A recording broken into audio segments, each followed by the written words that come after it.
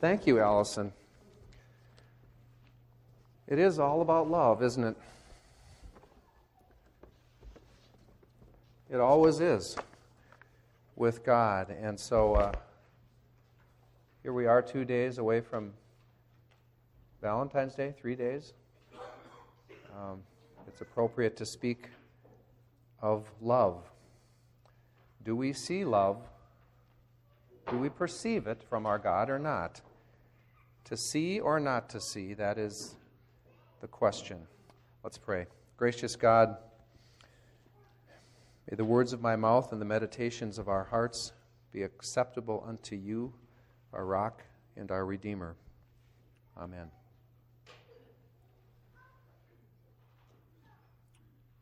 Well, I invite you today to follow along with the text, if you like, but I will try to carefully cover it and point some more things out and expand on the lovely synopsis that Allison has already given.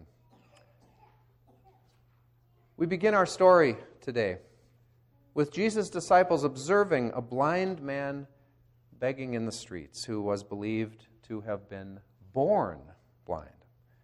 The disciples then wondered out loud what had caused this man's afflictions. They figured there were two options. Either he or his parents had sinned badly enough to cause the blindness.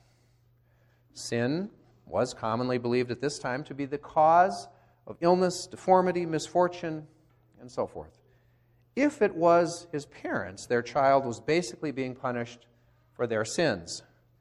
If it was the blind man himself, wait a minute, if it was the blind man and he was born blind, then when did he have a chance to sin before he was blind to bring the curse upon himself? Well, in the womb, of course. Yes, indeed, it was taught at this time that a baby could sin in the womb. How do you like that? What do you think, all the moms out there who have been pregnant? What sort of sin would that be, really? Kicking mom too hard, or planning to escape early? Putting on too much weight? Well, they had their reasons. Jacob, we may recall, was up to no good, even in his mother's womb. You can look at that story if you want. Now, notice how this belief about illness being caused by sin makes an armchair judge out of everyone. If someone has an affliction or misfortune, well, it must have been some awful thing they did. And we can do awful things to each other over such belief systems. Then Jesus says to his disciples, no, his blindness has nothing to do with his sins. The blindness is there to reveal the glory of God. So rather than whose sin caused this man's blindness, the question Jesus poses is, how might God's love be revealed in him? What kind of restoration may be at hand? Do you see how Jesus is sort of saying here, okay, guys, don't look over, focus, center yourselves. Look right here, right here. Right here being Jesus. God loose in the world, restoring frail lives. And so he restores the sight of the man born blind, using, of all things, mud to do so, as Allison pointed out. How often do we assume when someone is suffering that, well, it must be their fault. And if it is their fault, they're only getting what they deserve. It's commonly assumed by many of us at times that those who live in poverty or have chronic health issues are reaping what they sow. Then it's all too easy to say, is it not? Well, it's not my business then. What if we saw human brokenness as an opportunity for the God of love to bring healing and hope? Maybe we would be less likely to think some people don't deserve good things, while we, of course, do. and more likely to share what we have because we think God is at work bringing light into a dark world. And in this story, we're just beginning to see that sin itself is not what the disciples and everyone else thinks that it is. It's not someone breaking a law or rule. It's not having an illness. Sin is blindness, the failure to trust in God who is fully present in Jesus. This story is about a blind man who recovers his sight in more ways than one. And it's about a group of men who think they have 20/20 vision in all things spiritual, but they plunge deeper and deeper into blindness. We know the disciples don't see everything clearly here, but now it's the crowd's turn. They've known this blind man his whole life, yet after he's healed, the crowd doesn't recognize him. At least they're not sure it's the same man.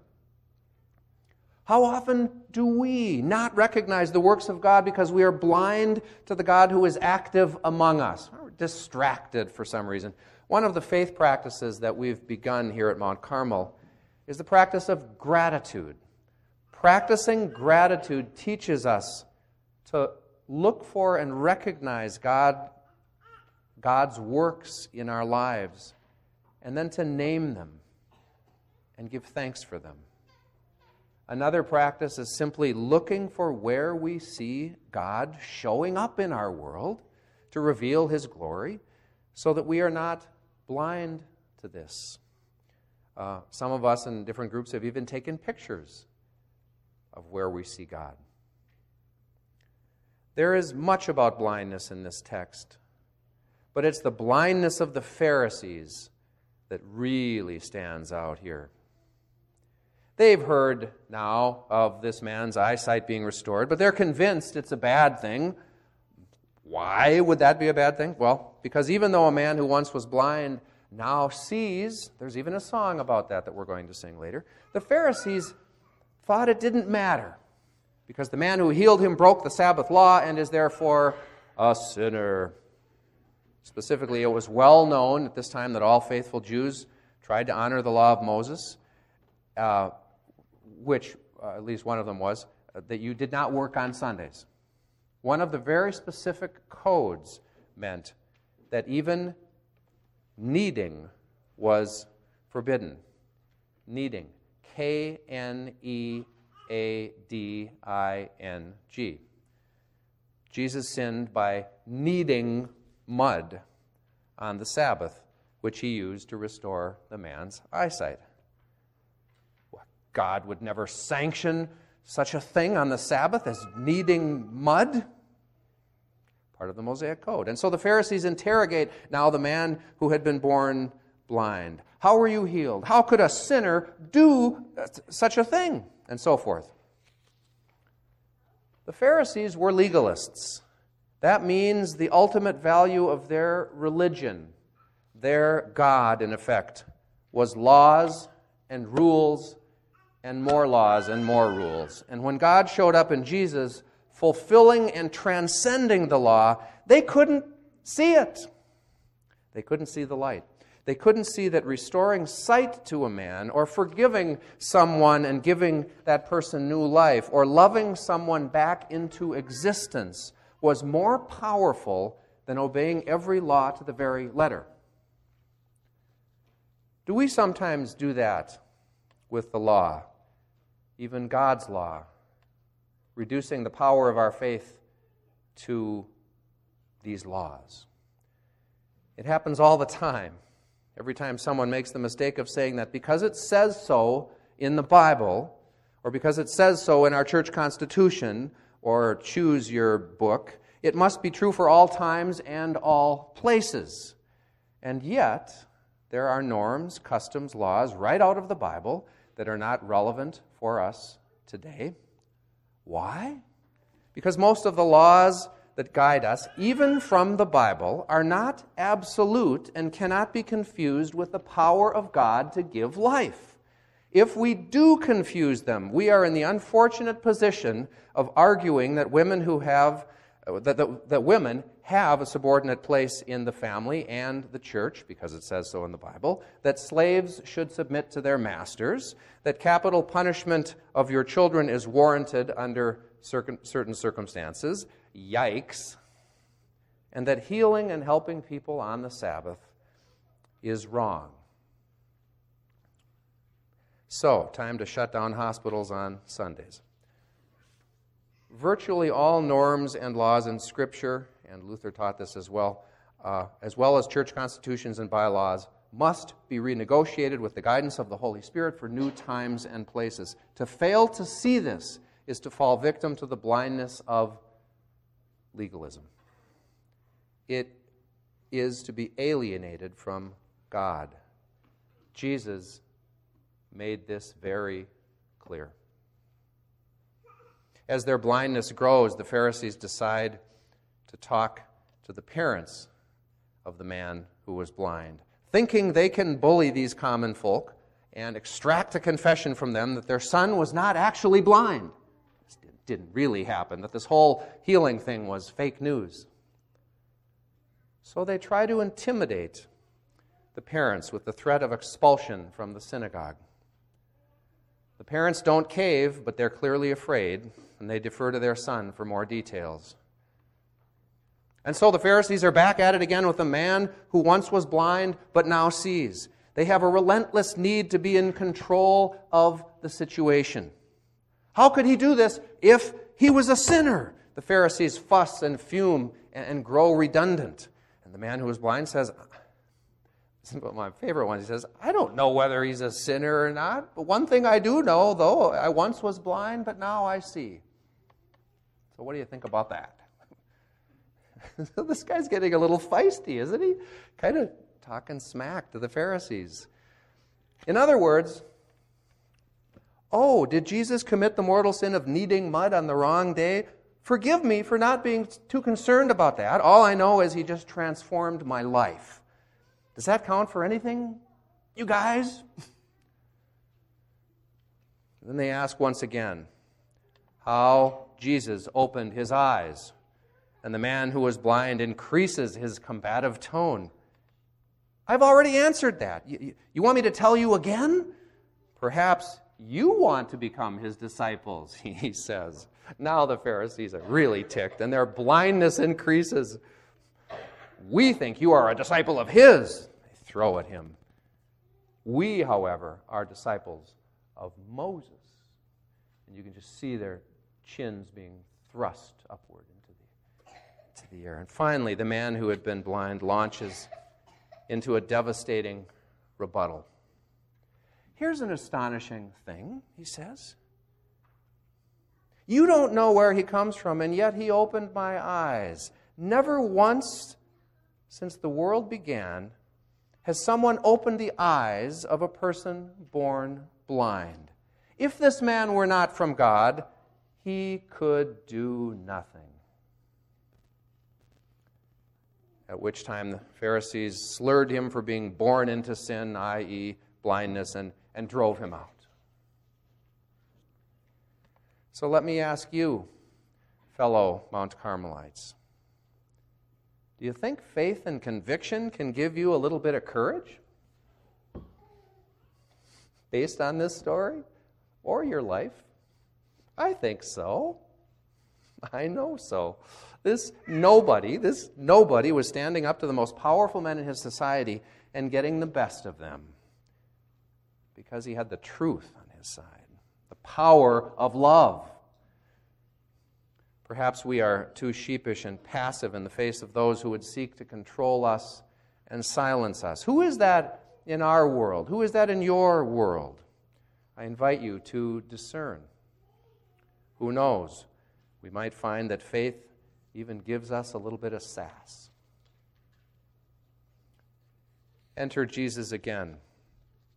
Hearing that the man who had been blind was driven out, Jesus asked him, do you believe in the Son of Man? Who is he, sir? Tell me so that I may believe in him.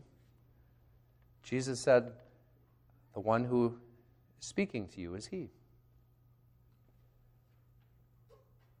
Lord, I believe, he said.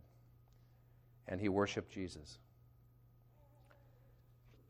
In a stunning summary statement, Jesus then says, I came into this world for judgment so that those who do not see may see, and those who do see may become blind. And at this point, we know clearly who is who. The ones who thought they could see more clearly than anyone kept spiraling into ever greater levels of blindness. And the one who started out without sight not only acquired it, but also acquired the vision that comes with faith. First physically, then spiritually. The man who had been blind went from referring to, some guy named Jesus, to, I think he's a prophet, to, I don't know if he's a sinner or not, but I once was blind and now I see, to finally, he calls him what? Lord. Lord, I believe. And what does it mean finally for John, the gospel writer, to have sight, to see? Finally, it doesn't mean wisdom. It doesn't mean moral superiority or obedience. It doesn't mean intellect or understanding. It means you can see Jesus. You can see Jesus for who he is, the Son of God, the God of love, the one who redefines our relationship with the living God and takes away the sin of the world, which is unfaith. To see is to have faith in the God of love, love, the most powerful force in the universe. Make no mistake about it, never doubt that. So to see is to have faith, to trust in the transformative power of love made manifest in Jesus. Amen.